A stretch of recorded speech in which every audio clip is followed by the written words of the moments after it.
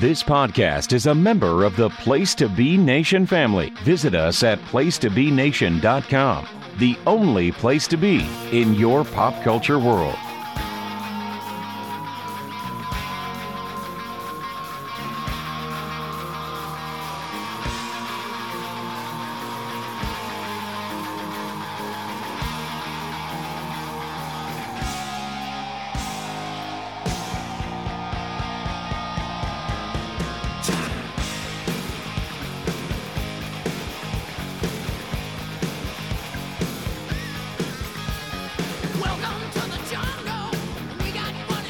Place to Be Nation, welcome to episode 28 of Chicken Salad. My name's Ben Watt, and let me bring in my two co-hosts. First of all, a man who has watched NXT 2.0 since it started, so we know his breaking point for some reason hasn't arrived yet.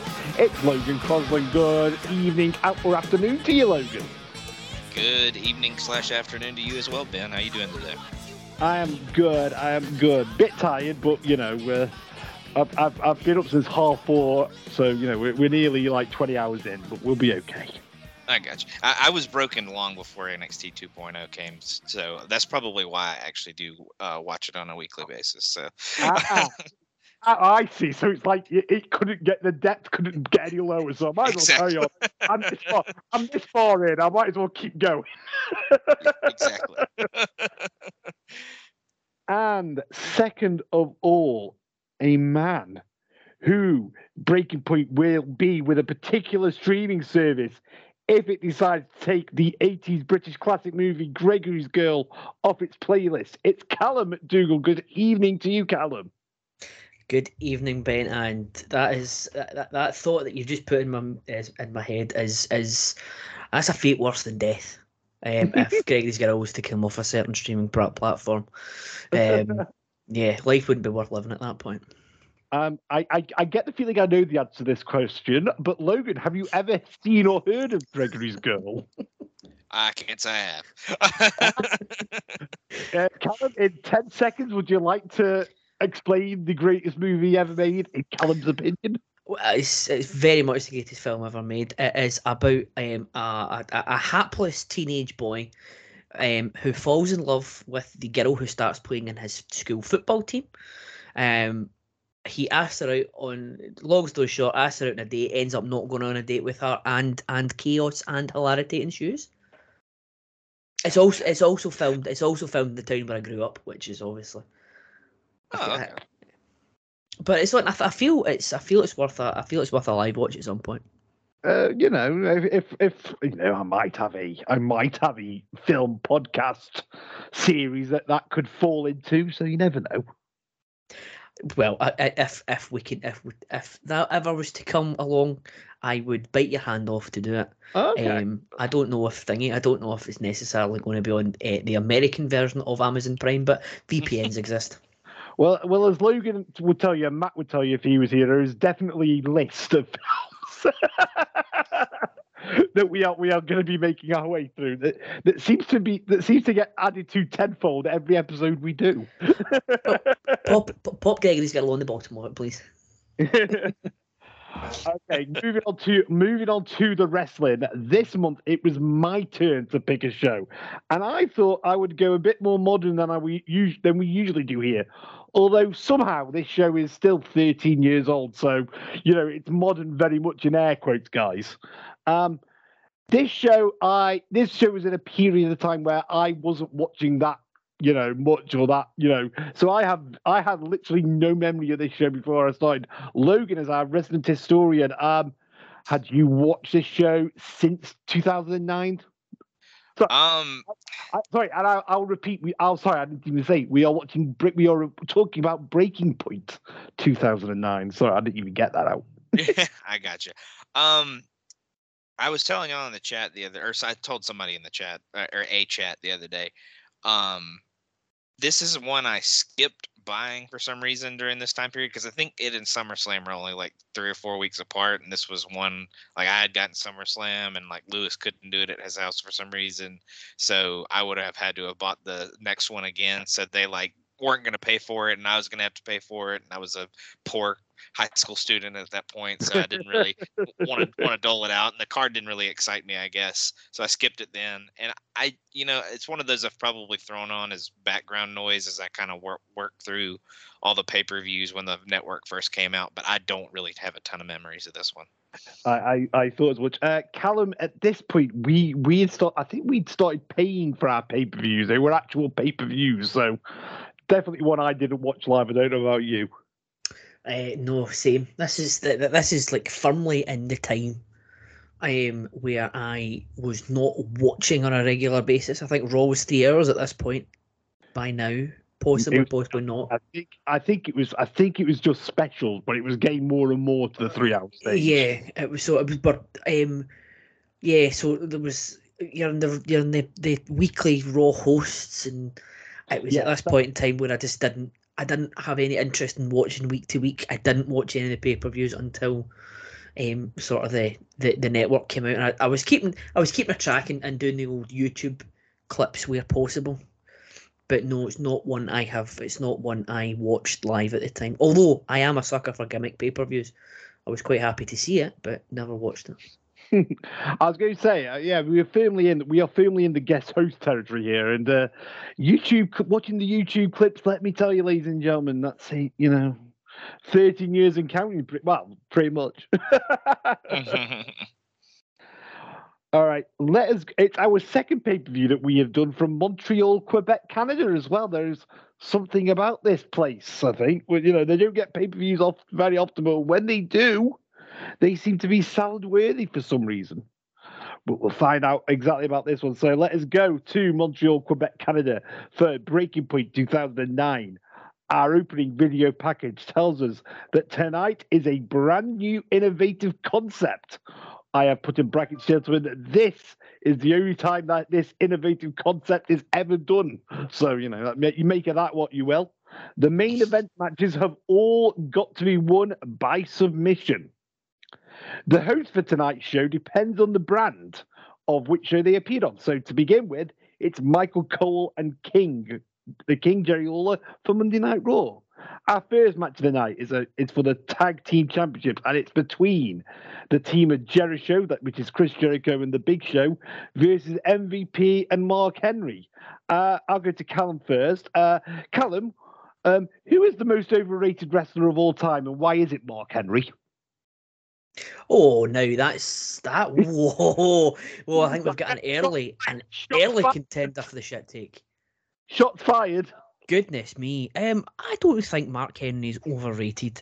I think he's perfectly rated. To be honest, it took him a while to get to the point where he is, but no, I think for what he then got to the point that what he did well, he did really well, and he sort of learned his limitations. But no, I think he's. I personally don't think he's overrated. He's one of his music hitting was one of the bright spots that the crowd were actually loud on this one. Just doing the drink there, just making a bit of help. As for the match itself, it's a perfectly fine tag match. It's not particularly exciting. It's not exactly what you'd put as a show opener, I don't think. No, well, that's the thingy. That's one of the notes that I've got. Is that the crowd had a nice pop at the start when the guys came out, and they had a nice pop at the thought of Henry and Big Show facing off. But then after all that, you had the nice visuals that Mark Henry caught the Big Show as he was running for the Avalanche and lifting Show up for the World's Strongest Slam. But after that, my next note is star power is good for this one, but not the hot opener you need for a pay-per-view. It was very plodding. And then I had barely any notes after that. So it sort of got to the point where it was. It was a good match for this show, but I think it was poorly placed being the opener. Yeah. What you rated it? I've gone 1.75 on it because I think it was a perfectly decent match. It was inoffensive, but I think it was a bit too plodding to be an opener, and it was a bit too long. But perfectly serviceable. That's fair enough. So having said that about Mark Henry, Logan, MVP at this point is absolutely firing on all cylinders. There's a guy that should have had a bigger push to the main event level at least.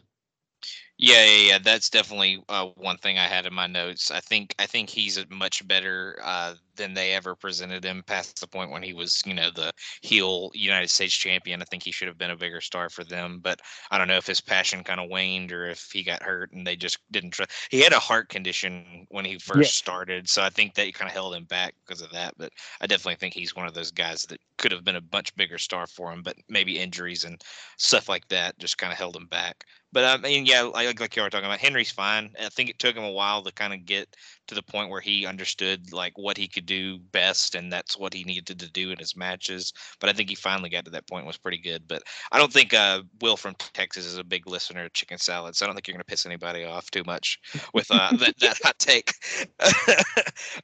But just to start the match, the Jericho combo music is absolutely horrendous. It's probably one of the worst mashups they ever did.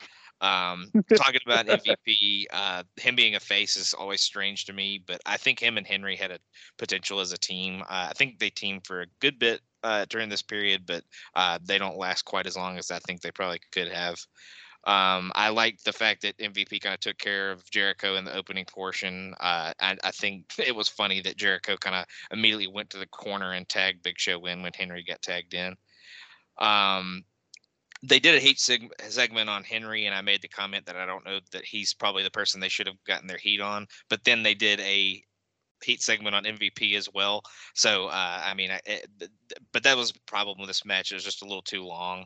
I just think I don't think this match needed 2 heat segments, and I think it could have been a little bit shorter. I think they could have worked over MVP in the middle, and it would have been perfectly fine. But like I just said, it's a perfectly fine match, nothing great, but I just went 2 stars on it.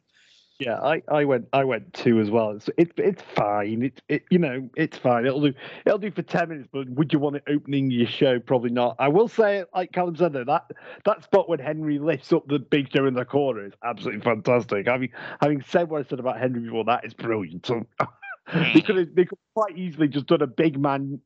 If they do something like a 2-3 minute segment, but they don't really do that. They do that one spot. They do the eyeballs bit, but when they meet each other in the ring, but there's no like real other connection between the two of them in the match. Apart from that, it's always one of the other guys. Mm-hmm. And I would say the Big Show would have wrapped up Fashion Statement Award with his awful purple singlet thing that he had on during this time period. But there's another thing that happens later that takes that away from him. There's another deserving contender coming. I think we all know who that is, but we'll get to him. We'll get to him later. After the match, we head backstage where Josh Matthews is with Legacy. Cody Rhodes says tonight will be a fight, not a match. DX may be great, but they represent the past, whereas Legacy are the future. This was generic promo 101. I would say 101, but probably 103, to be honest. It wasn't great. Speaking of generic, we then get to our second match of the night, which is for the US title, which is between, and bear in mind this is 2009, gentlemen, between The Miz and Kofi Kingston. Now, Logan, our good friend Sean, we know his feelings on Kofi Kingston, but even me, as probably one of the biggest Kofi lovers out there, do I really want to see The Miz and Kofi Kingston in a 20-minute match in 2009? Probably not. Yeah, this one was really hurt by hindsight, because I'm sure at the time it probably wasn't a bad match, and it's not a bad match at all. It's another like I said in the first match, it's another perfectly fine one. They didn't botch anything too bad, but this one gets hurt by hindsight a lot, because this is one of those matches that they have done a million times, and it was always for the US title or the IC title, or just always floating around in the mid card. These two guys lived there for the longest time, and still in some respects kind of do today, but at least they're kind of involved in tag teams a good bit more modern than this. But The Miz acting all fancy, speaking French before the match, I thought was interesting. His Maurice connection got him there.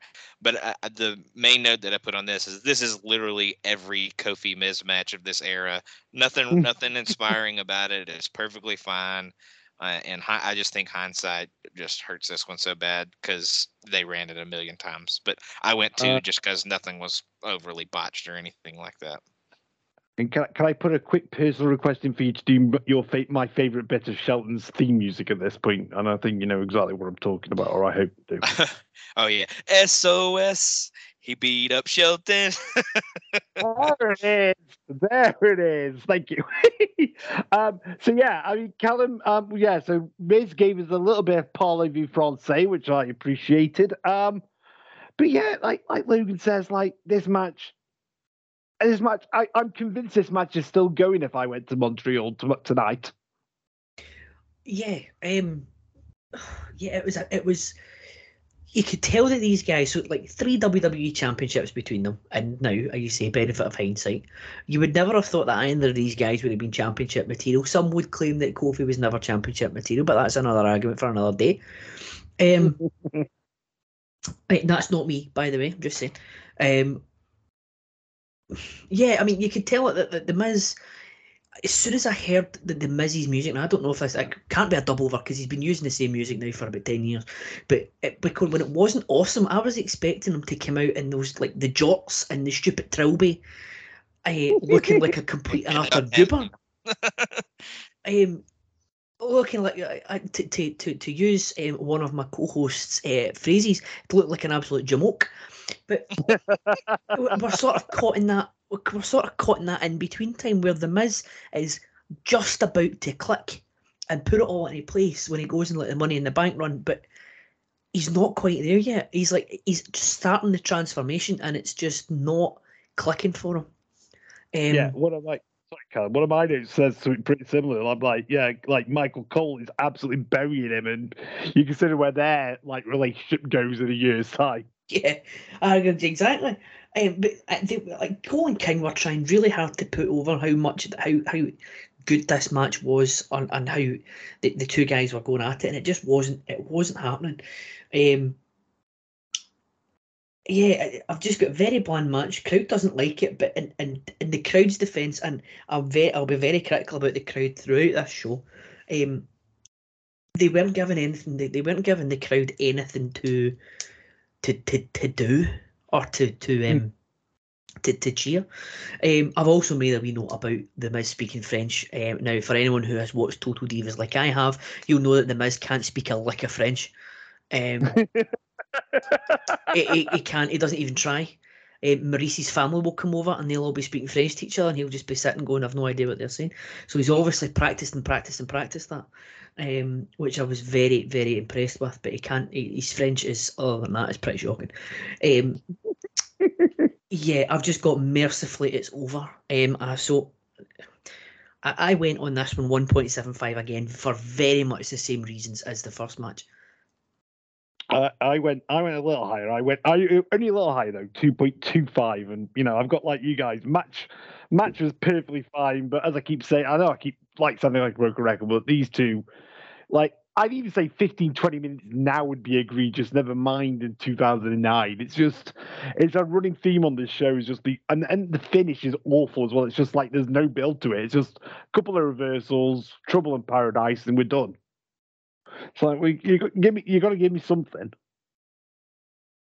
Yeah. It came really, really quick. Nothing built to that finish at all. It just happened. It was almost as if they went, right, time to go, and they just did it and nothing else happened.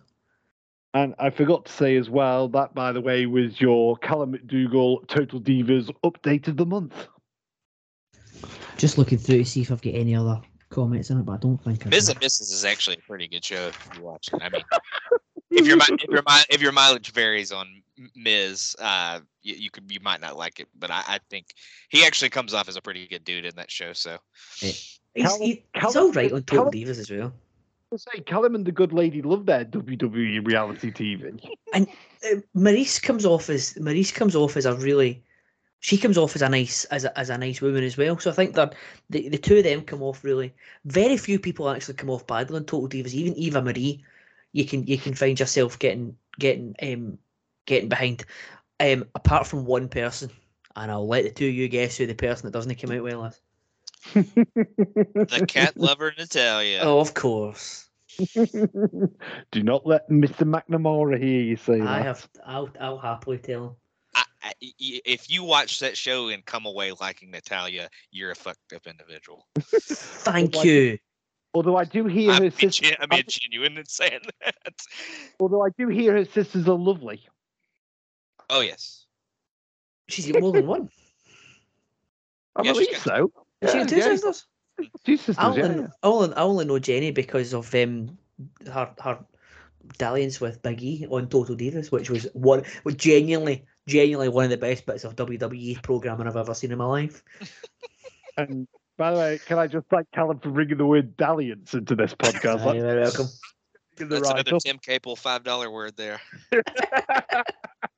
we are racking up them scramble words tonight, gentlemen. Next thing I know, one of y'all will be using clandestine, and I'll just want to punch you in the face. give me time. It's not going to come in the review for our next match, which is a match between D-Generation X, consisting of Triple H and Shawn Michaels, and they are taking on the team of Legacy. Legacy, of course, are Ted DiBiase Jr.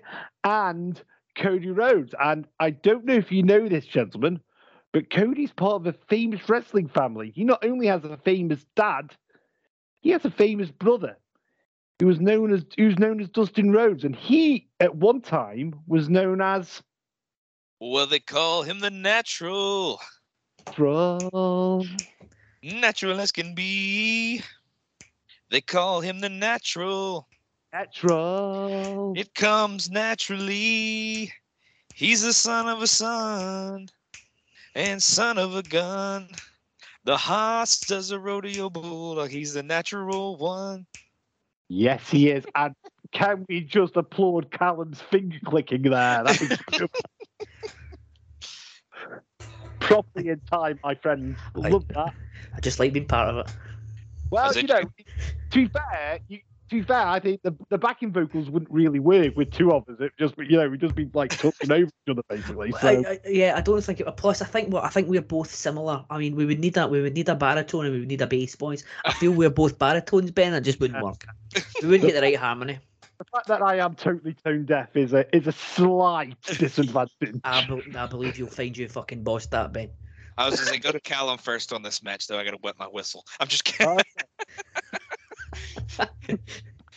TMI, Logan. TMI. Before we get to the match, though, I will just very quickly mention the pre-match DX routine. As you may know, at this time, Triple H did the "Are You Ready" routine. Callum, I know Callum's not particularly fond of this Montreal crowd, but you've got to admit, Callum, that at the beginning was some. I'm going to use the word shit hot timing by the Montreal crowd.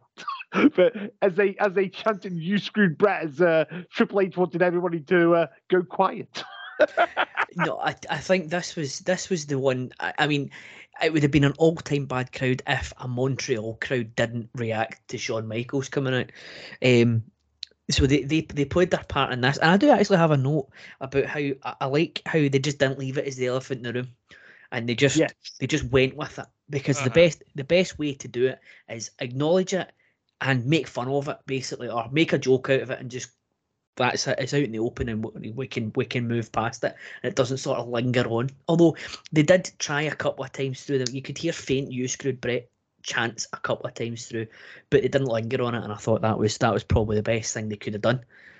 This feels very weird to say this now. I suppose this is going to be the first time I'm going to say something like this on a podcast. But under the previous management of the company in modern times, not obviously at that point in 2009, but they would very much have just stayed on script, wouldn't they? They'd have just ignored it. Mm-hmm. Yeah. 100%. If we were talking like 2017, 2018. Yeah, well, I remember. So I think it also helps that it is Triple H. I don't think anybody on the roster, just anybody on the roster, would have got away with it. I think it worked because of who it was. Shawn and Triple H would probably get away with it. But to your point, Ben, I remember watching. You could find it on YouTube. I went to see the one and only time Raw was live in Glasgow. The crowd derailed the show. I'm not joking, for about 10 minutes, because they were doing the Hey Bailey chant. Like, and honestly, it kept going. And Charlotte was trying. Like, she was on the mic because they were pulling together the Raw Women's Survivor Series team. And Charlotte kept trying to get out. She kept trying to interrupt and like try and move on. And she ad-libbed a wee bit, but it didn't work. And honestly, she stood in the ring for about 6, 8, maybe even as much as 10 minutes, gurning at the crowd, but not doing anything because they were so scripted. It was actually it was quite painful. It was good, obviously, because we had it in the UK.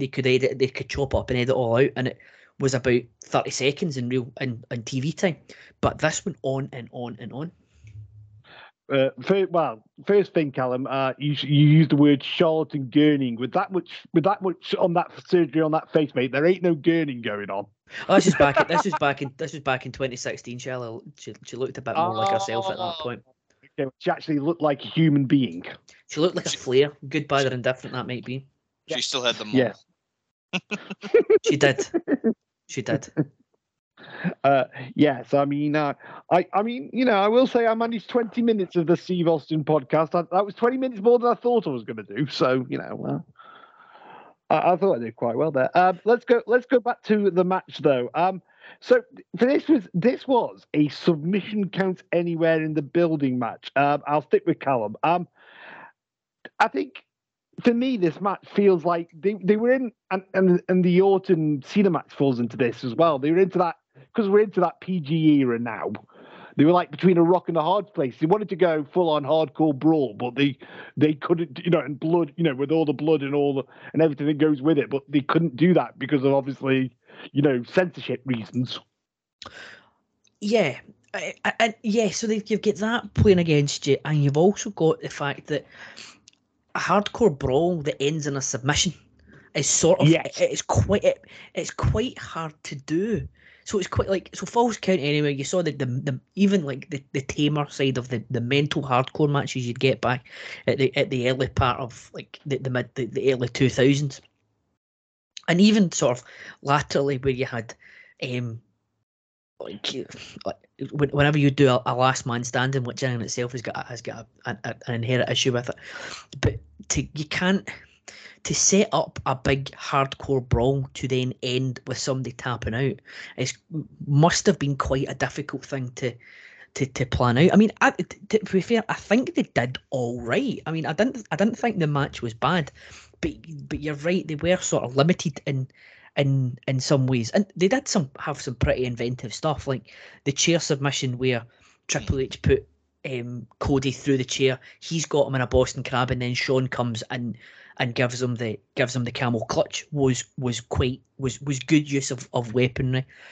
The short bits where they had in the back were also quite good. But yeah, they were sort of hampered in a way by just the sort of the setup of the match. Yeah.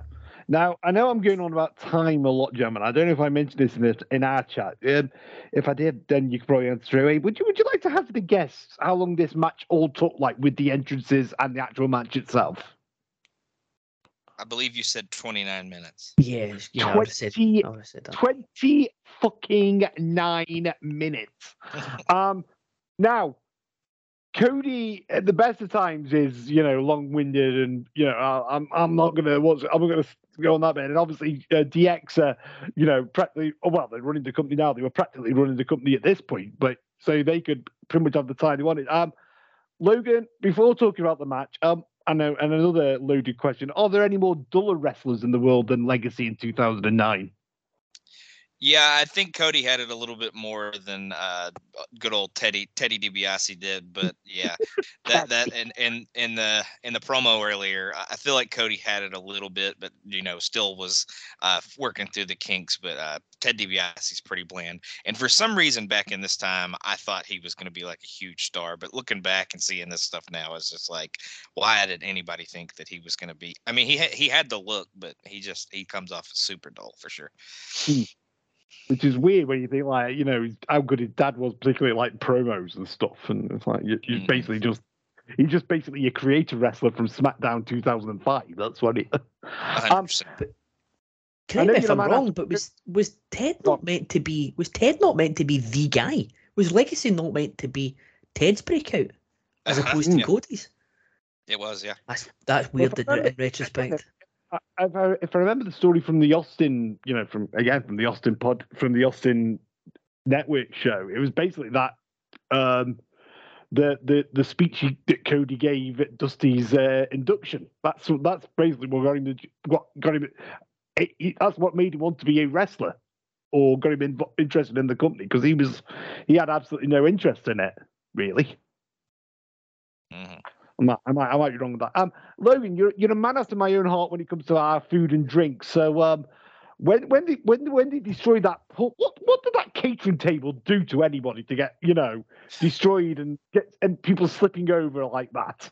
I don't know, because it broke in a kind of a weird way, so it actually almost kind of looked kind of disgusting. So, and my favorite part about the little catering spot is Ted DiBiase empties the cooler at one point. It just throws it at Triple H's head, like so casually. It's so funny. But yeah, that catering bit, and then obviously he spilled ice all over the floor. So anytime Ted tried to walk around back there after that, he slipped and busted his ass. So pretty comedic point. But the spot with the table was kind of painful because Triple H landed on kind of the corner and it kind of just collapsed and didn't look very good. I was going to say, literally just like the slightest glancing blow, wasn't it? You could tell what they were going for, but because Ted was slipping over, it just didn't work at all. Exactly. Did I ask you what you went rated on it? Me? Yes. Oh, I haven't really talked about it that much, but go ahead. I enjoyed it pretty good. I like chaos. I like the walking brawl, this kind of walking brawl where they go around all the arena and just use tables and all that kind of stuff. I know a lot of people's mileage varies on DX as a whole, especially this run. I'll admit that this is probably their cringiest run of all because it is PG and they can't really, they kind of have to sneak in the inappropriate parts where they can. But yeah, I know a lot of people don't like either this run or the 06 run, but I was always a fan of the 06 run, even though they kind of squashed a bunch of people. So I don't know if it did much for the company overall. The Legacy theme, I was always a big fan of their music when they came out. The concept of this match, the submissions count anywhere, I think is an interesting concept. I'm actually surprised that they never really came back to it and did it again, but I like Callum was kind of talking about it. I can understand why they haven't at the same time. The visual of the double submission through the chair that Callum talked about as well was a hell of a visual for sure.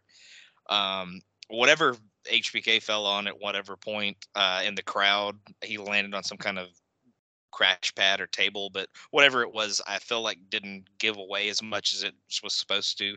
So it sounded kind of nasty on the thud. A couple of backdrops on the stage sounded really gross at certain points. We talked about the catering already. I feel like some of it was more painful than intended, and some of it was quite comedic. Total mark out for Michaels at the end, kind of resiliently fighting back. And I know that's a me thing. I'll always be a fan of him trying to kind of fight off multiple guys at the same time. And I like the finish of the figure four around the post with the $1 Million Dream at the same time. I don't know how painful it was on the $1 Million Dream end, but I feel like the figure four is always a pretty good spot. I actually went 3.5. I probably overrated it, but I enjoyed it. Pretty good. I went 3 on it, so you haven't overrated it that much. I will say about the Shawn crash mat spot. It was a bit like they were obviously going for the Rock Mankind thing from '99, but they didn't quite realize where Shawn was going to be falling from. When it's only going to be a 5-foot drop basically onto a crash mat. It's like, okay. Jesus! It was a 5-foot drop, but it did look to Logan's point. It looked disgusting. I don't think he landed right, and they're getting fucking zero reaction from the crowd. Like it was just like there was no like in hindsight, and again, hindsight's 2020, but like there was no, what a wasted spot. Because it was like they even make the comment, don't they? It's by the production area. It's like near the stage. So they go they literally go about 2 or 3 steps into the crowd at that point, and then do the spot. It's like, well, if people can't really see it, then what? No, don't do it. Yeah, and then and when it happens, after it happens, Cody's kind of walking around, and this is not going to be for the listeners of the pod, but I'm going to do exactly what the guy that's in the crowd that's next to Cody, he did this right here, and I'm just like, no reaction at all, but he just crosses his arms and couldn't look more bored in his life. So, I don't know about. I don't know about, sorry, like Calm, I don't know about you guys, but when they did start brawling through the crowd, I was very disappointed not to see Matt Souza taking some photos. I don't know about anybody else. 100%. Exactly. I'm used to seeing him in a crowd shot, Souza and Mama Souza enjoying some of the grabs. It's very, very disappointing. What was just before we move on as well, I just thought, I don't know if any of you guys pointed out when Triple H has got, I think it's Cody in a submission in the backstage. He rolls him up as a certain individual used to do, and Mike and Cole and King were going, submission hold, submission hold, submission hold. Don't fucking say crossface, please. It's a submission hold. No. I think I made a note of that. They did say crossface, but you could tell they were thinking, don't say crippler, whatever you do, don't say crippler. I missed them say crossface. I just heard Cole go, submission hold, submission hold. Yeah, you could definitely tell they were biting the tongue. I think at that point, gentlemen, we'll take a quick break, because that's the first of our quote-unquote main event matches of the evening. But we have still got 2 main event matches to come, and they are both for the respective Raw and SmackDown world titles. So big times ahead. So from Logan Crosland and Callum McDougall, I'm Ben Locke, and we will see you on the other side.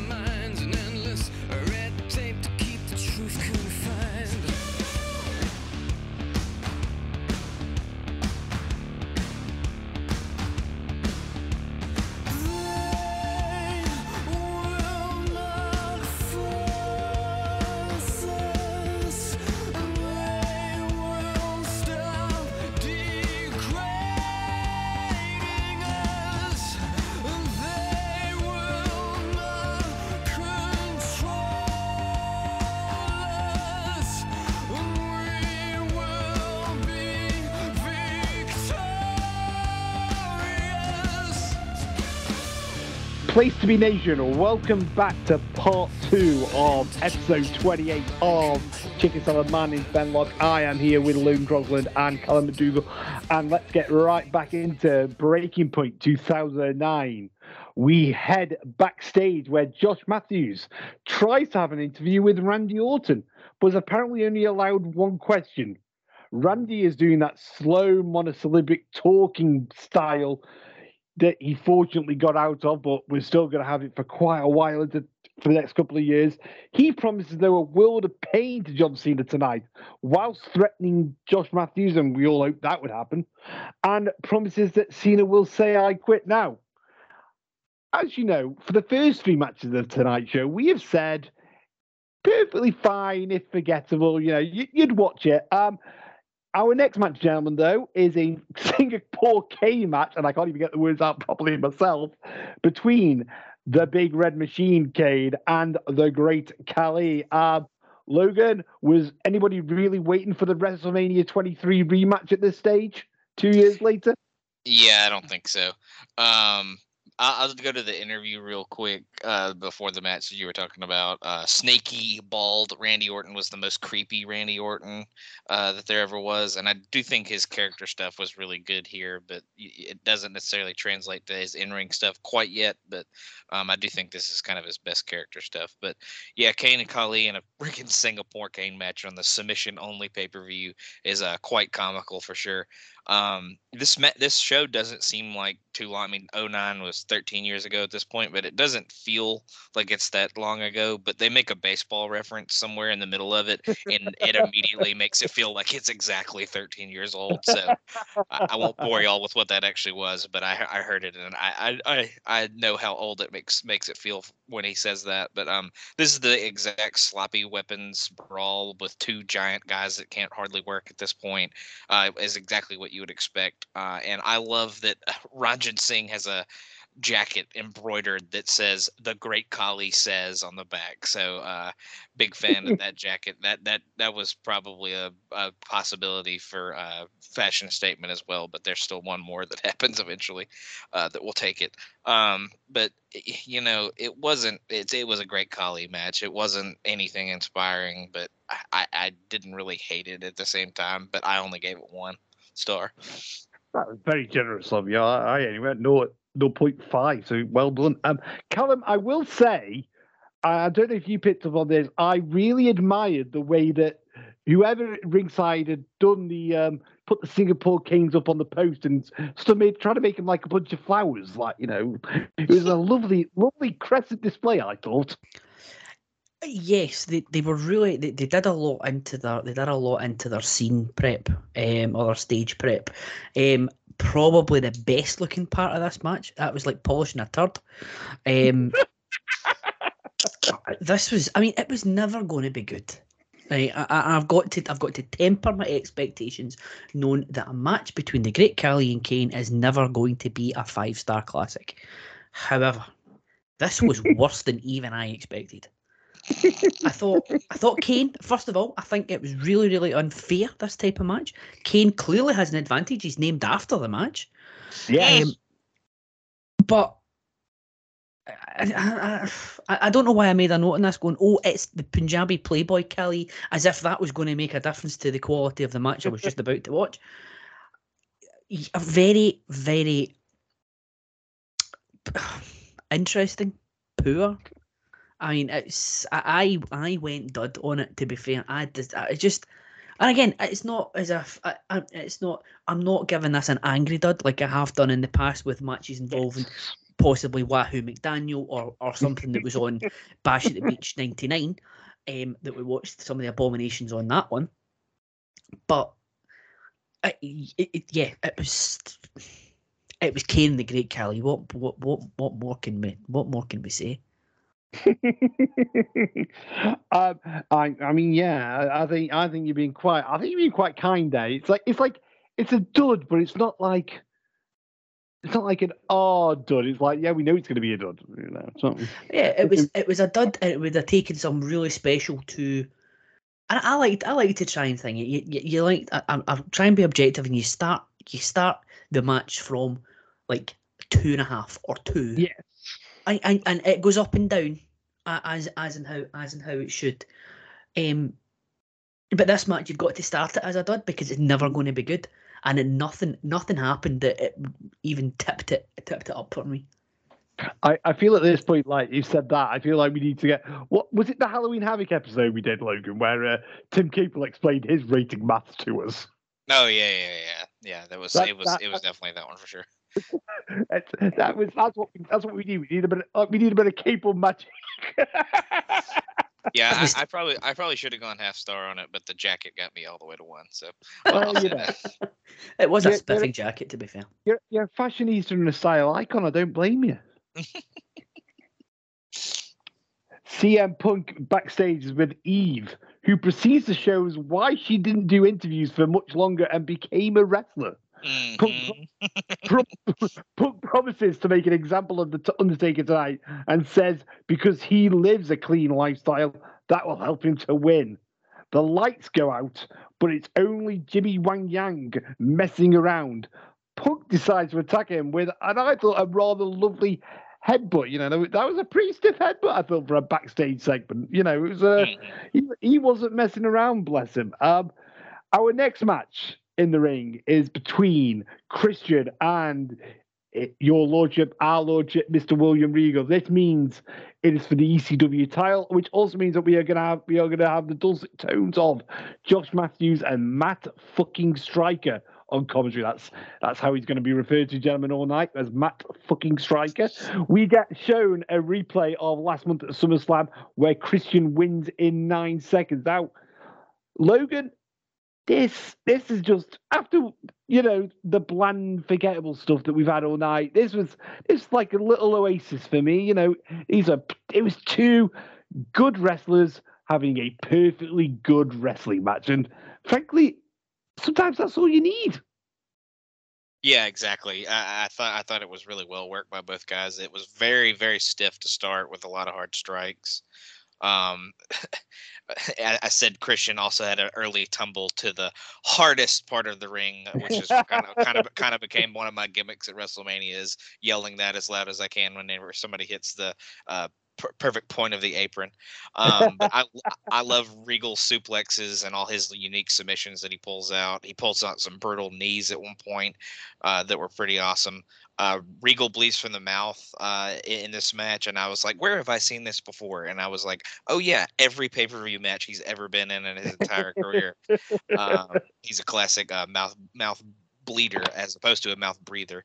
But I thought it was a really good, resilient win by Christian. He took a lot of offense in this one. I don't feel like he was able to show what he did on offense very much in this match because Regal pretty much dominated him. But I think it was kind of a payback for the 9-second loss that he took at SummerSlam. But I really enjoyed it, and I went 3 1/4 on it. I went that high as well, so I'm glad somebody else did. I also want to quickly mention the knee strike from Regal, which they showed on. I want to say they showed that replay like 3 times, and in the era of the UFC we're in now, that would be somebody's finisher now. That was absolutely brutal. Mm-hmm. Yep.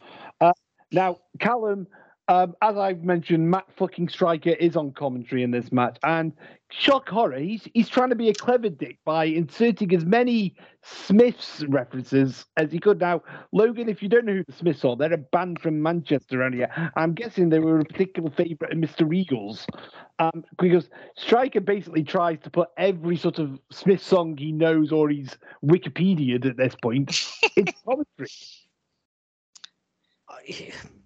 He had the Google up. Yeah, He must have done. He's a fucking dick. Like, honestly, he is. I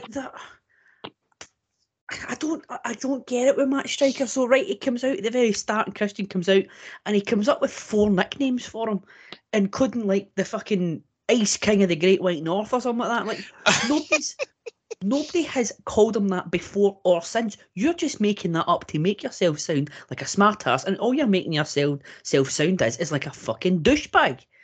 Like, he is awful. He actively detract. I'm glad ECW only get 1 match per pay-per-view at this point, because he actively detracted my enjoyment from what was a fantastic match.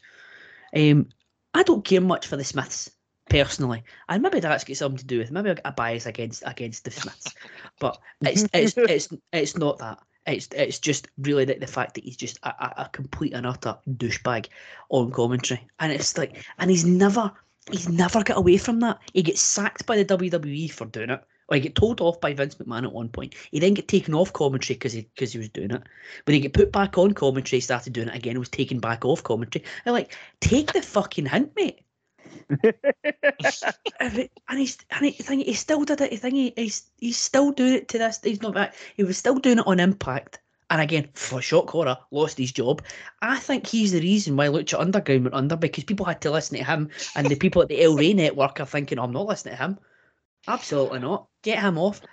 And honestly, it's just, other than that, the match was really good. Like, the match was very, very good. Regal, obviously, excellent. And Christian, as we know, can hold his end of the bargain in a match as well. I don't think as strange as it sounds, I don't think Christian actually gets enough credit for how good he actually is. Definitely. 100%, yeah. I think, if anything, going on your point earlier, Ben, I think, excuse me, I think Christian's one of the most underrated guys in the history of wrestling, genuinely, because he's always been overshadowed by everybody else that came through at that point. But he can hold his end of the bargain, and he did, because some of the stuff that, like, Regal was laying in, some of the stuff, that Regalplex. Towards the end, yeah. That Regalplex, which again, that was another Matt Striker line that really pissed me off. Was absolutely disgusting. The knee was disgusting.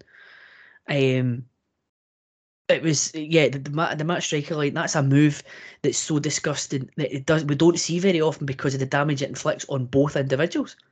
Fuck off, mate. Did you not see Regal landed flat back and Christian landed on his neck? It was disgusting. But no, I thoroughly enjoyed this match. I went 3 stars on it. Thinking about it again, listening to you guys, I'm going to go up to join you at 3.25. I was in between there, because this was excellent. I don't know, Logan. I don't know if you got this from what Callum just said, but I'm getting the slight feeling. I mean, tell me if I'm wrong. I'm just getting the slight feeling he doesn't like Matt Striker very much. Yeah, I think him and maybe Will Ospreay are in the same category for Callum there. Yeah. And honestly, God rest his soul, Wahoo McDaniel. But see if they ever did a Legends of Wrestling pay-per-view just now and stuck Wahoo McDaniel on it, you bet your bottom dollar Matt Striker would be knocking at their door, making sure he commentated on it. And that would be the worst thing. You could put me and you could put that on, and that would be torture to me. If you want any of my secrets, get Matt Striker commentating in a Wahoo McDaniel match. That'd be fucking torture. He's awful. I don't understand how he was continuing to be employed up until very recently. He's rubbish.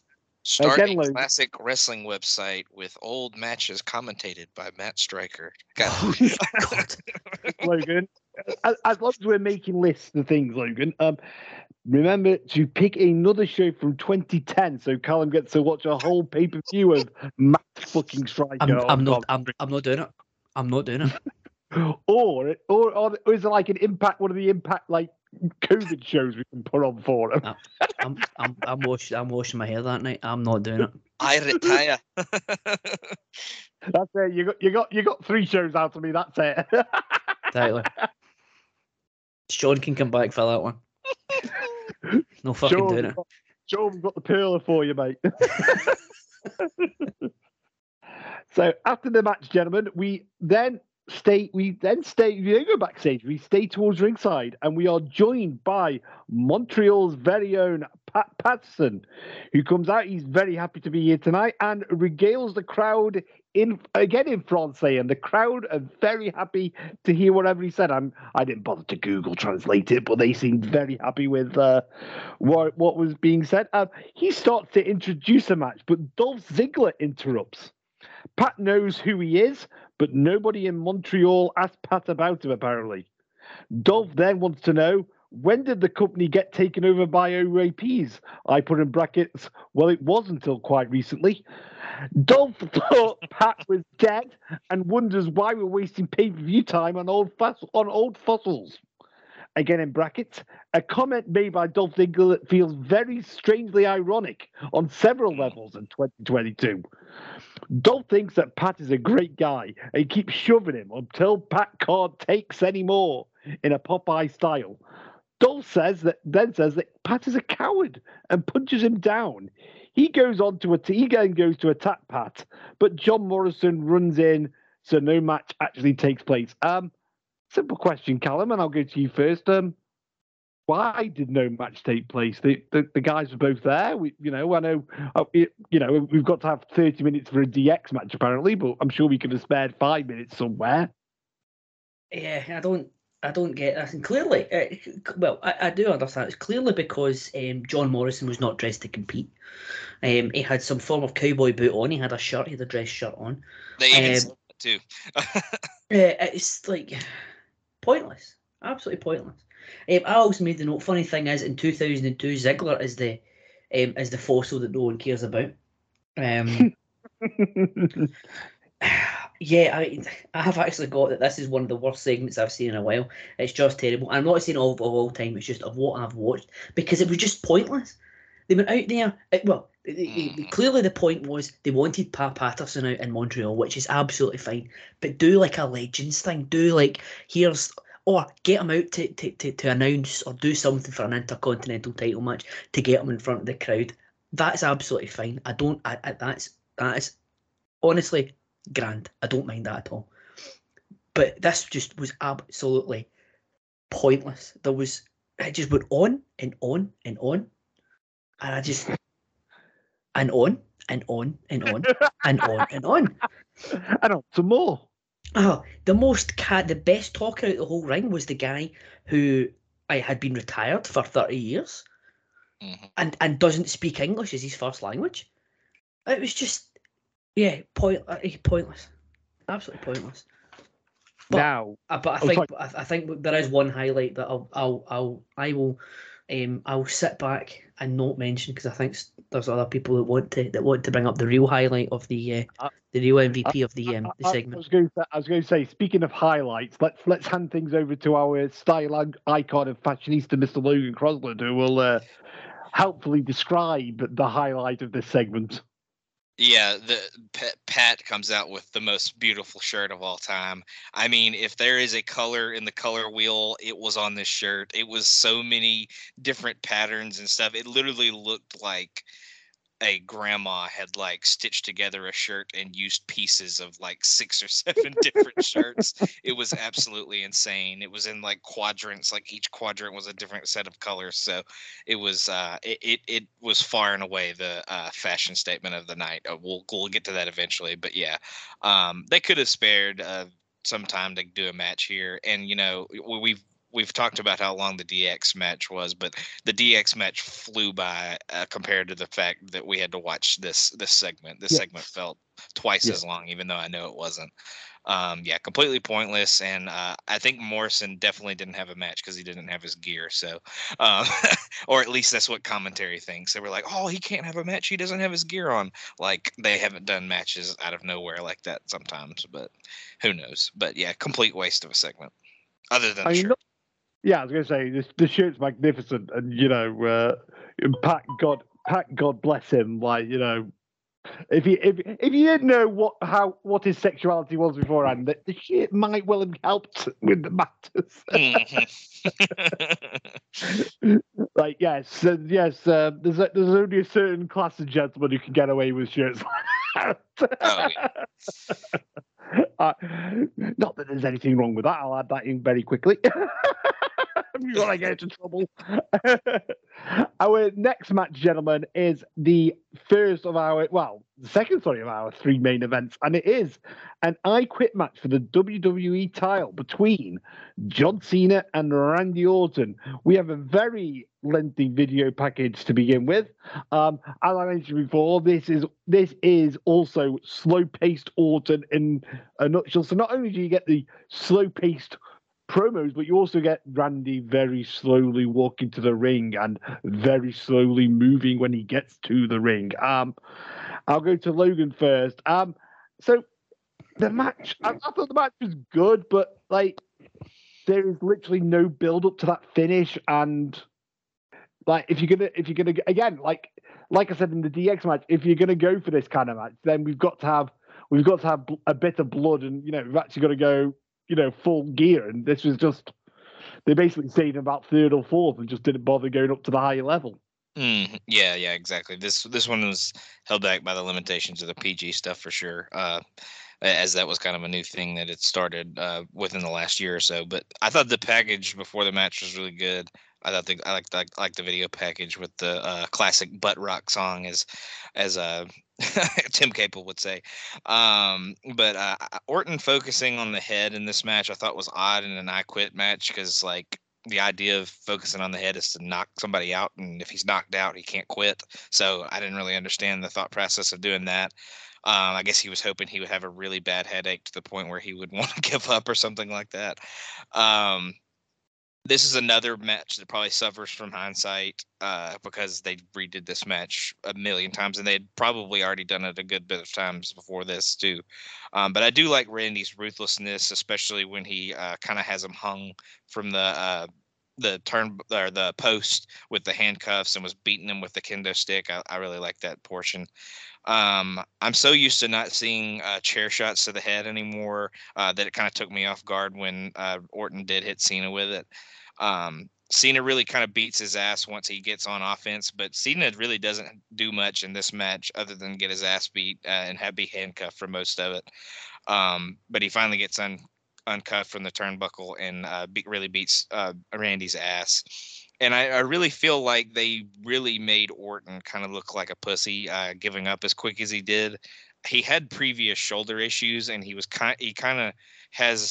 still they're handcuffed together, and he has the handcuff like around his neck with his arm, and so I guess it's pulling on his shoulder, and he had previous shoulder issues, so maybe that's why he gave up as quick as he did. But he gives up way too quick, and it just seems to really come out of nowhere, like you said. I thought it was good. Like I said, I liked Orton's kind of ruthlessness throughout the match with the weapons and stuff. But it definitely could have had a better finish, and I think it could have built a little better towards the finish. So I went 2.75 on it. Well, I can kind of see, I can see what they were going for. I don't agree with it because we're firmly into Super Cena. Cena wins LOL, aren't we at this point? So, it's like John never quits, John never gives up. But I don't know. I'll have a comment on that in the next match. Okay. But yeah, go ahead. Well, you could comment on this. Like, was that?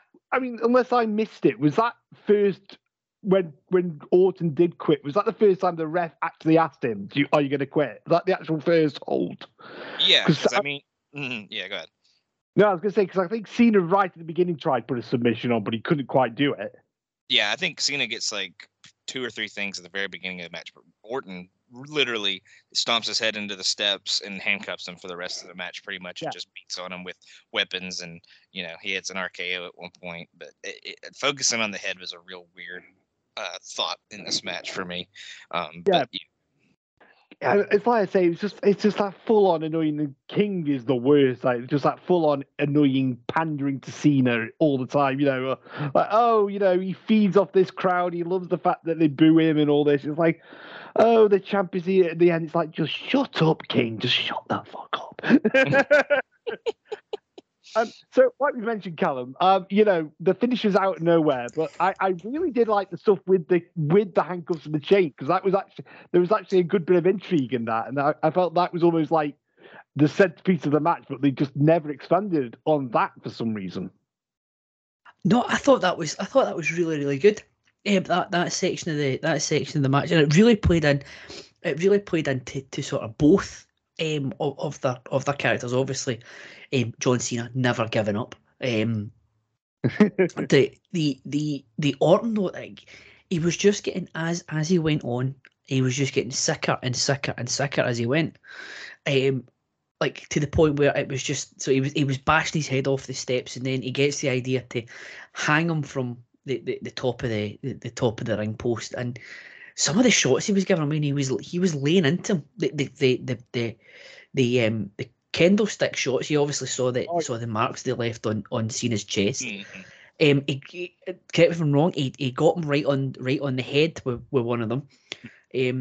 The chair shot was disgusting. I think that part of the match was really good, because up to that point it was sort of typical Cena Orton. If you've seen one, you've seen them all. And then it just took a swift right turn there, which I'm very pleased at. I like the character work that Cena put in. Obviously, he was never going to.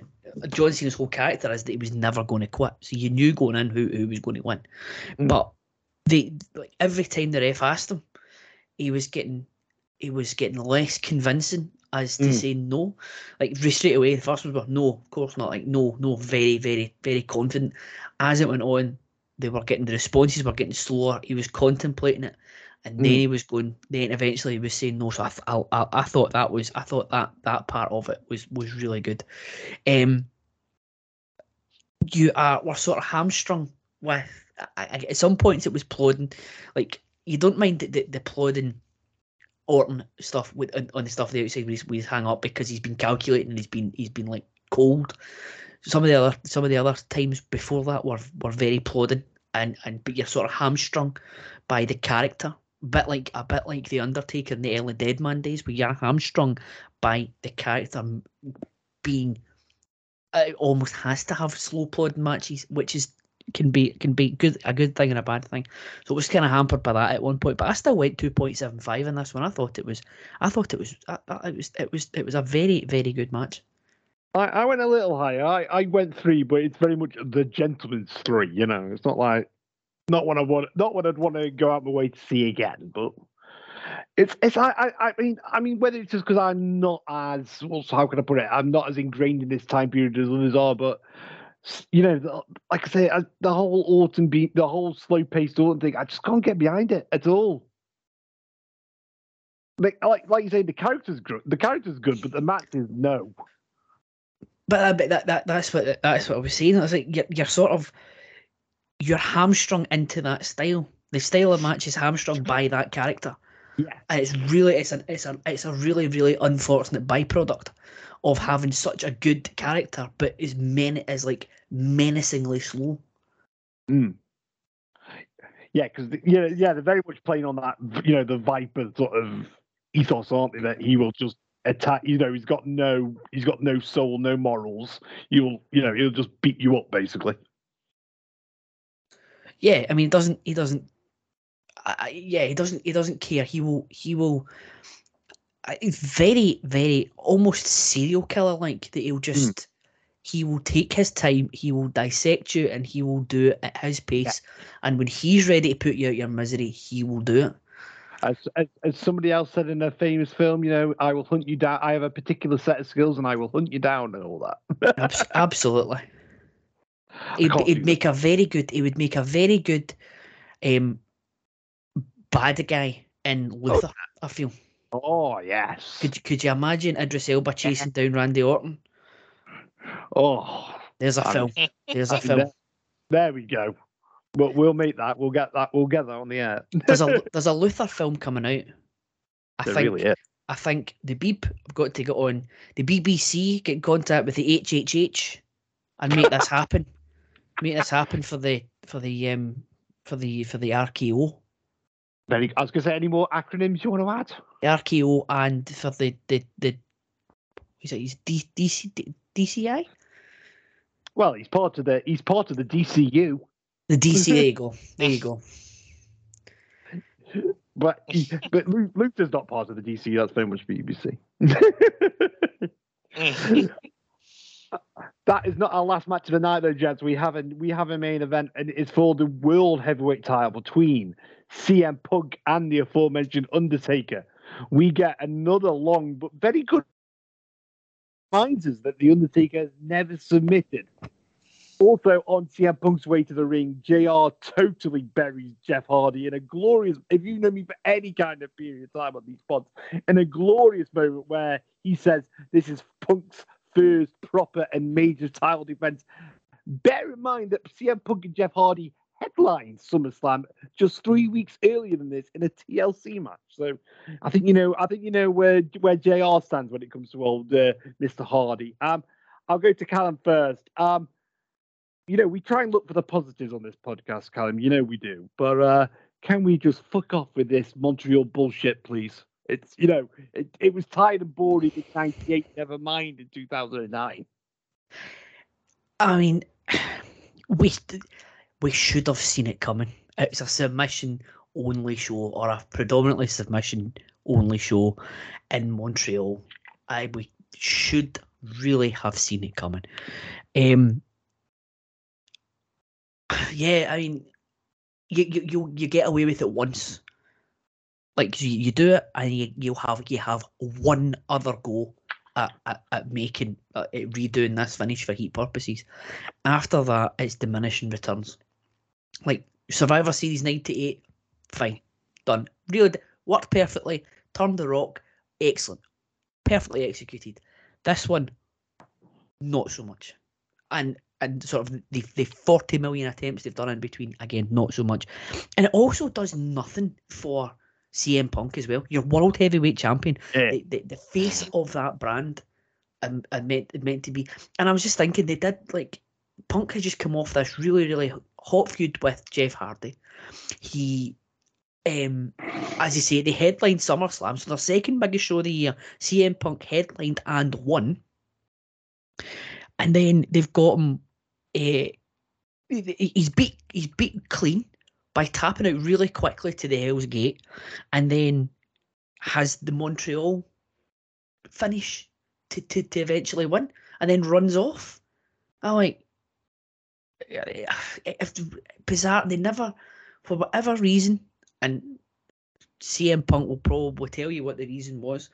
They just never, in these first couple of runs, the 2008 run, he was just treated like an afterthought. The 2009 run, you thought, this is it, because they're actually doing something with him. And then they come up with this less than 3 weeks after his big moment at SummerSlam. No wonder the guy ended up bitter, honestly. And I'm just like, if you have to do the Montreal Screwjob finish, if you cannot get away from doing that. Shawn Michaels was in a match that he lost earlier on in the show. Yes. Like, I see no, if Cena and Orton aren't gonna headline because you want to do this finish, then put the tag match on last and have. Could you imagine if they'd actually Montreal Screwjobbed Shawn at the main event of this show? That would have been infinitely better if they had to do it and they could not get away from this idea of doing that finish again. Do it to Shawn. But what they had was Shawn having the heroic battle to the last minute before finally tapping out, and you have CM Punk looking like an absolute putz. It was so bizarre. And it would also fit in with the legacy characters where they try and be, they play on their parents, their legacy, but they're actually, lying cheating heels. Oh, and who will win at any cost, basically. Yeah, but then you could have you take that so many different ways. You could have had Brian Hebner be the referee, Scott Armstrong be the referee, somebody else that's second generation, and they are the legacy referee. Yeah, you could take it that wee bit further, but they just we're again, hindsight is 2020, as we've said a few times now, but this is just a complete swing and a miss. It was. Well, what you going to rate it, my friend? Match itself was all right. I gave it the gentleman's 2. It was fine up until the finish, really. I went a little higher, 2.25, but not that much. Logan, we've talked about the finish. The match, like we say, is perfectly fine. But how disappointed were you when Teddy Long came out that we weren't going to get a tag match player? I was pretty disappointed for sure. But we did have the Undertaker, so that was his other calling card. So we did at least have the Undertaker in this one. I'll go back to you were talking about the Super Cena thing, but you put Cena in basically a submission match, an I Quit match, whatever you want to call it. Then you put the Undertaker in a submission match. So you put your two quote unquote invincible guys in 2 matches in a row. In these matches that they obviously can't lose. I mean, Cena can't lose. Taker's not going to tap. Taker's not really going to tap. Like, he's going to have to get screwed somehow. So if either of them lose, they're going to have to get screwed because, Orton could have done the Rock thing in '99 and did the recording or whatever and screwed Cena somehow. But you put 2 guys in 2 matches in a row that can't lose. So I don't think that was a good choice. You at least could have broken them up somehow. Maybe put that Ziggler Morrison match that didn't happen in between these 2 matches or something. But doing these back to back with the Invincible guys was just kind of a bad choice in my opinion. I did like Undertaker pretty much teeing off on Punk the whole match. That brought a smile to my face, as everyone knows my hatred for Mr. Phil Brooks. But and the whole whole Montreal finish again, just not a good idea. They had done it so much to this point. They do it at the Survivor Series the next year, and then they've done it a few times in between then. It wasn't a good idea when they redid it a year later, and it's definitely not good 12 years later. So, but like I said, kind of another perfectly fine match. Wasn't anything that to write home about or whatever, but just an absolutely horrible finish that they had to redo again. But I went with you, Ben. I went 2 1/4 just because the match itself was fine, but the finish just sucked. Absolutely. But we also get that. I mean, the one thing I know, I mentioned Teddy slightly, but he could have at least cracked a smile at the end, couldn't he? It was like, oh no, he was very grumpy. It was like Teddy, come on, mate. But he knew he was going to get what is it? The next month he gets the Undertaker. The Undertaker does the chauffeur driving for him. Is that the next month's show? I believe so. that bit's amazing. Love that. So that is the end of this show, but it's not the end of our show, as we have got some awards to give out. I will go to Callum first. What was your favourite match of the night, or the best match of the night? I will have to go with His Lordship and Christian. Okay, Logan. I think I rated the submission count anywhere match better, but I think I'm going to go with Regal Christian as well. I think that was my favorite match for sure. We will make it a clean sweep for that match. Worst match of the night. I also think we can make a clean sweep. Are we all agreed on Kane and Khali? Oh yes. Excellent. Well, yeah, we won't waste anybody else's time going through that. Okay, so Logan, most surprising match of the night, and remember, surprising can mean good, surprisingly good, or surprisingly bad. I kind of expected to not like the Legacy DX match as much as I did, and Orton Cena for that matter. Just both of those kind of just jumped up and surprised me that they weren't as boring or plotting as I thought they could have been coming in. So both of those kind of surprised me, honestly. Okay, Callum, same question to you. Yeah, the ECW title match came right out of left field for me. I just thought my memories of ECW title matches at this time were just like they're on because we have to put an ECW title match on a show. Looking at the guys probably shouldn't have surprised me, but I was actually pleasantly surprised at how good it was. I'm gonna go with Logan. I'm gonna go with DX and Legacy, and the reason I'm going to go with that is because we're going to dust. It doesn't get dusted out very often, but we are going to dust out the Hidden Gem Award for tonight. And I think, can we all put Regal and Christian in the Hidden Gem category? 100%. Absolutely. I'm going to need to remember there's a Hidden Gem category. Because to be honest, what it tells you, it only gets dusted out every so often. So it'll be one of those I'll just spring on you, basically. Yeah, I think there's only about 3 or 4 matches in there. So. Yeah. But I think 2 of the shows since I've started. I think 2 of the shows have had a Hidden Gem, and I've used the Hidden Gem as my most surprising. So I need to remember that's there. Yeah. So I think like if we ever do like a special episode, it'll be just all the Hidden Gem matches, basically. When we get to about 6 or 7 of them. Okay. Next award for the night is the Sean Kidd Award for the biggest shit take of the night. I think with my Mark Henry comment, I might have took it. I don't know. Let's go to Callum first. You've definitely got my vote for that one. Okay, that's fair. That's fair. Logan. I really don't think there were too many. I'll go chalk and just say you because that's what Callum said. To be fair, it's not as egregious as anything Matt Striker said when I was watching that match, but I can't give it to Matt Striker. Matt Striker gets the Sean Kidd Award. Yeah, do you know what? Yeah, give it to Matt Striker, but yeah, Matt fucking Striker for his Constant Smiths references. Yes, I think we might. Yeah, okay, that seems. Oh. Sorry, it's my phone again. I do apologize, gentlemen. It's what happens when you read your phone. When you got all your notes on your phone, you see. All right.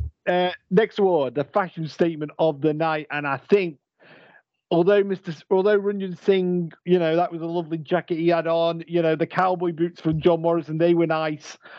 Logan, like we said, I think it's got to be Pat's shirt, hasn't it? Yeah. Even John Morrison's shirt in that segment was pretty out there as well. But yeah, Pat, absolutely has to take it on this one.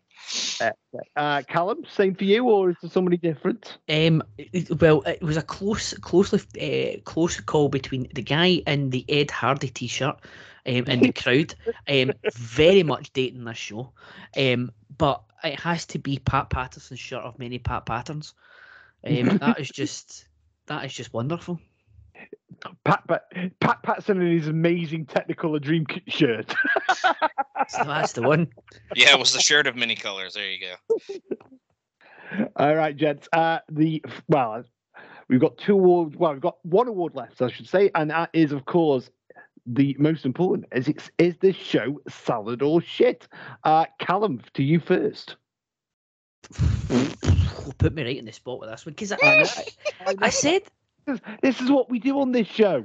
I know, but I was saying to you guys earlier on, this is a very difficult one to judge. It's like sort of, it was inoffensive, but also unmemorable in so many ways. I don't think I would. It's one of these shows I don't think, unless I had to, I don't think I would ever go back because there's nothing here that I would particularly need to see again. I feel that it's like, I think it is the closest you can. It's chicken salad, but the closest you could be to being chicken shit. It's like you're bang on the expiration date. And it's and the lettuce in the salad is starting to go a bit brown, and you think there's an iffy smell coming from it, but it's fine that you'll be able to eat it and you won't get sick from it because it's like it's not bad enough to be bad, but it's not that good either.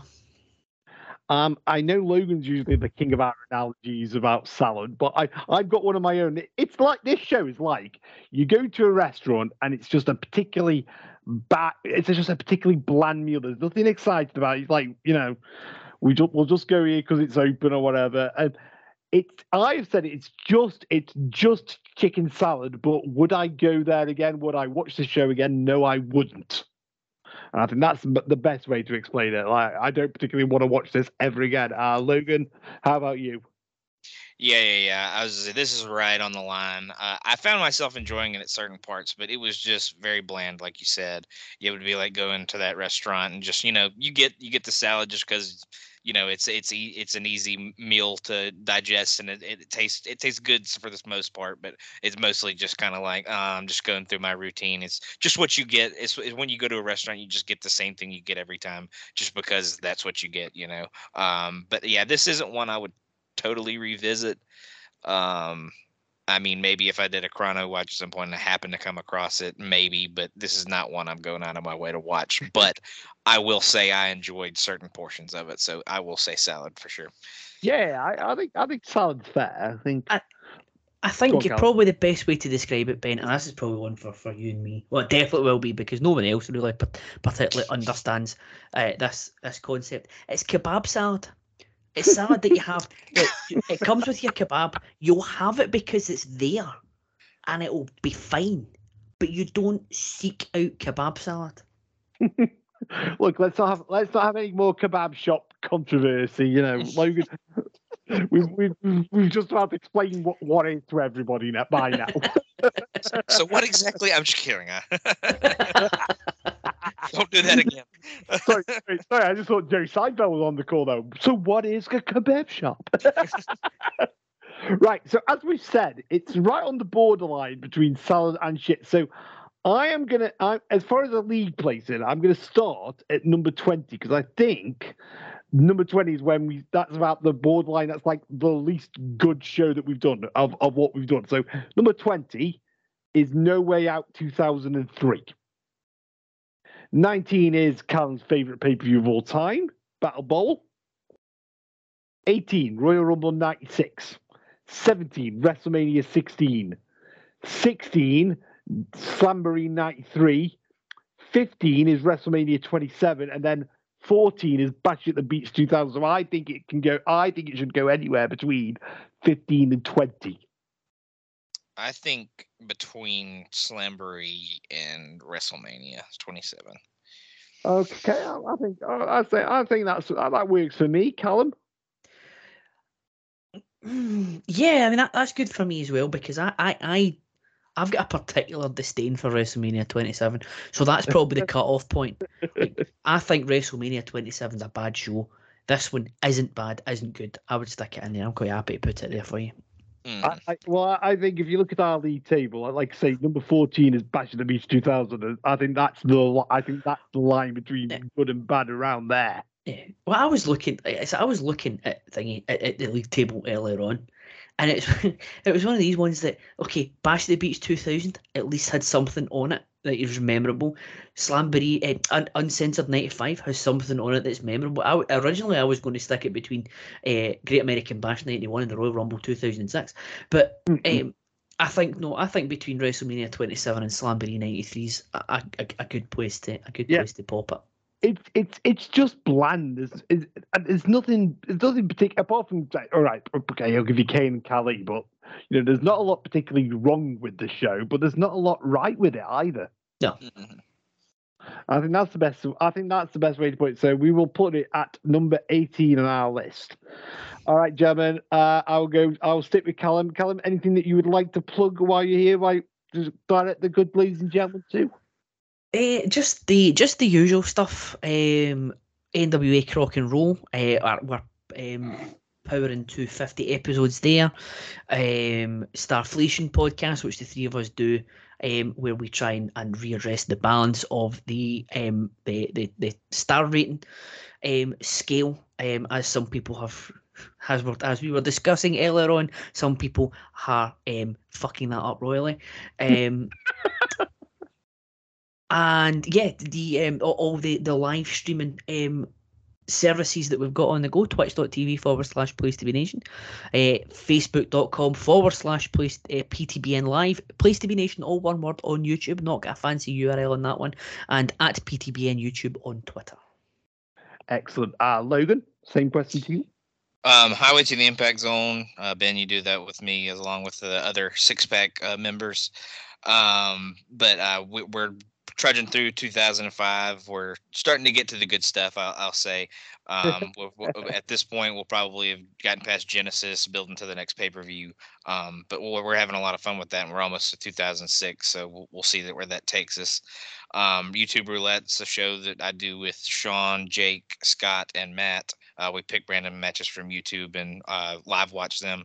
And it always ends up being kind of chaos and hilarity throughout, because we do watch the matches, but we get off on crazy tangents a lot of the time as well. And then the Danger Pod, the 7 months of Danger, we're doing on the No-So feed. We're going through the Dangerous Alliance storyline. That one's a real new fun one that we've been doing. But that's a lot of fun. But that's what I've got right now. Oh, it's going off on tangents on live watches. That doesn't sound like something people around here do. So as for me, as Logan mentioned, yes, we're still on Highway to the Impact Zone. We're pretty much nearly done with 2006, and yes, we are. There's more good than bad certainly at this point, which is really, really excellent. Also on the pop feed, me, Logan, and Matt Souza do popcorn chicken salad once a month. So we basically watch a guilty pleasure movie that we, a nice easy watch for us all. But we shit on it royally. That's pretty much what happens. As well as that, we are back on the special relations train. There might be a podcast about a certain clash. I don't know. That might be out there. Could happen. Yes, I believe so. We are. Yes, I think it's. I mean, you got to hear it from the boots on the ground, Ben. I feel. Yeah. And hopefully we do it before the oil starts to take hold. Yes. I mean, and at whatever point Callum spontaneously combusts, we don't want that to happen, because we already recorded this ahead of time. So but we don't want Callum to spontaneously combust when a certain favourite Scotsman of his comes out to ringside. I've got to look after him. Yes, please, you've got to make sure that I actually make it to the end of the match, just in case he wins. He's got to win, surely. Yeah, you need to go. You need to go lotion his back after last night. He got his ass beat pretty good. So if that's what he needs me to do, I can make the trip down to Cardiff early doors. I can be there. Drew, if you're listening, I can beat you a beck and call. Don't you? I just say the word. And on those words and that image, I think it's time to wrap this podcast up. So for Logan Crosland and Callum McDougall, my name's Ben Locke. And remember, everybody, in a world where you can be anything you want to be kind. Thank you so much for listening to Chicken Salad, and we will see you again next month. We'll shut it down. Let's burn the roof. And then we'll do it again. Let's do it. Let's do it. Let's do it. Let's do it. And do it. And do it. Let's live it up and do it. And do it. And do it. Do it. Do it. Let's do it. Let's do it. Let's do it. 'Cause I got a feeling that tonight's gonna be a good night. That tonight's gonna be a good night. That tonight's gonna be a good night. A feeling that tonight's gonna be a good night. That tonight's gonna be a good night. That tonight's gonna be a good night. A feel tonight's the night. Hey, let's live it up. Let's live it up. I got my money. Hey, let's spin it up. Let's spin it up. Go out and smash it. Smash it. Like oh my god. Like oh my god. Jump out that sofa. Come on. Let's get off. Fill up my cup. Drink. Mazel tov. Look at her dancing. Move it, move just it. Take it off. Let's paint the town. Paint the town. We'll shut it down. Shut it down. Let's burn the roof. And then we'll do it again. Let's do it. Let's do it. Let's do it. Let's do it. And do it. And do it. Let's live it up and do it. And do it. And do it. Do it. Do it. Let's do it. Let's do it. Let's do it. Do it. Do it. Do it. Here we come. Here we go. We gotta rock. Easy come. Easy go. Now we on top. Feel the shot. Body rock. Rock it. Don't stop. Round and round. Up and down. Around the clock. Monday, Tuesday, Wednesday, and Thursday. Friday, Saturday, Saturday to Sunday. Get with us. You know what we say. Party every day. Party every day. And I'm feeling that tonight's gonna be a good night. That tonight's gonna be a good night. That tonight's gonna be a good night. I feel it. That tonight's gonna be a good night. That tonight's gonna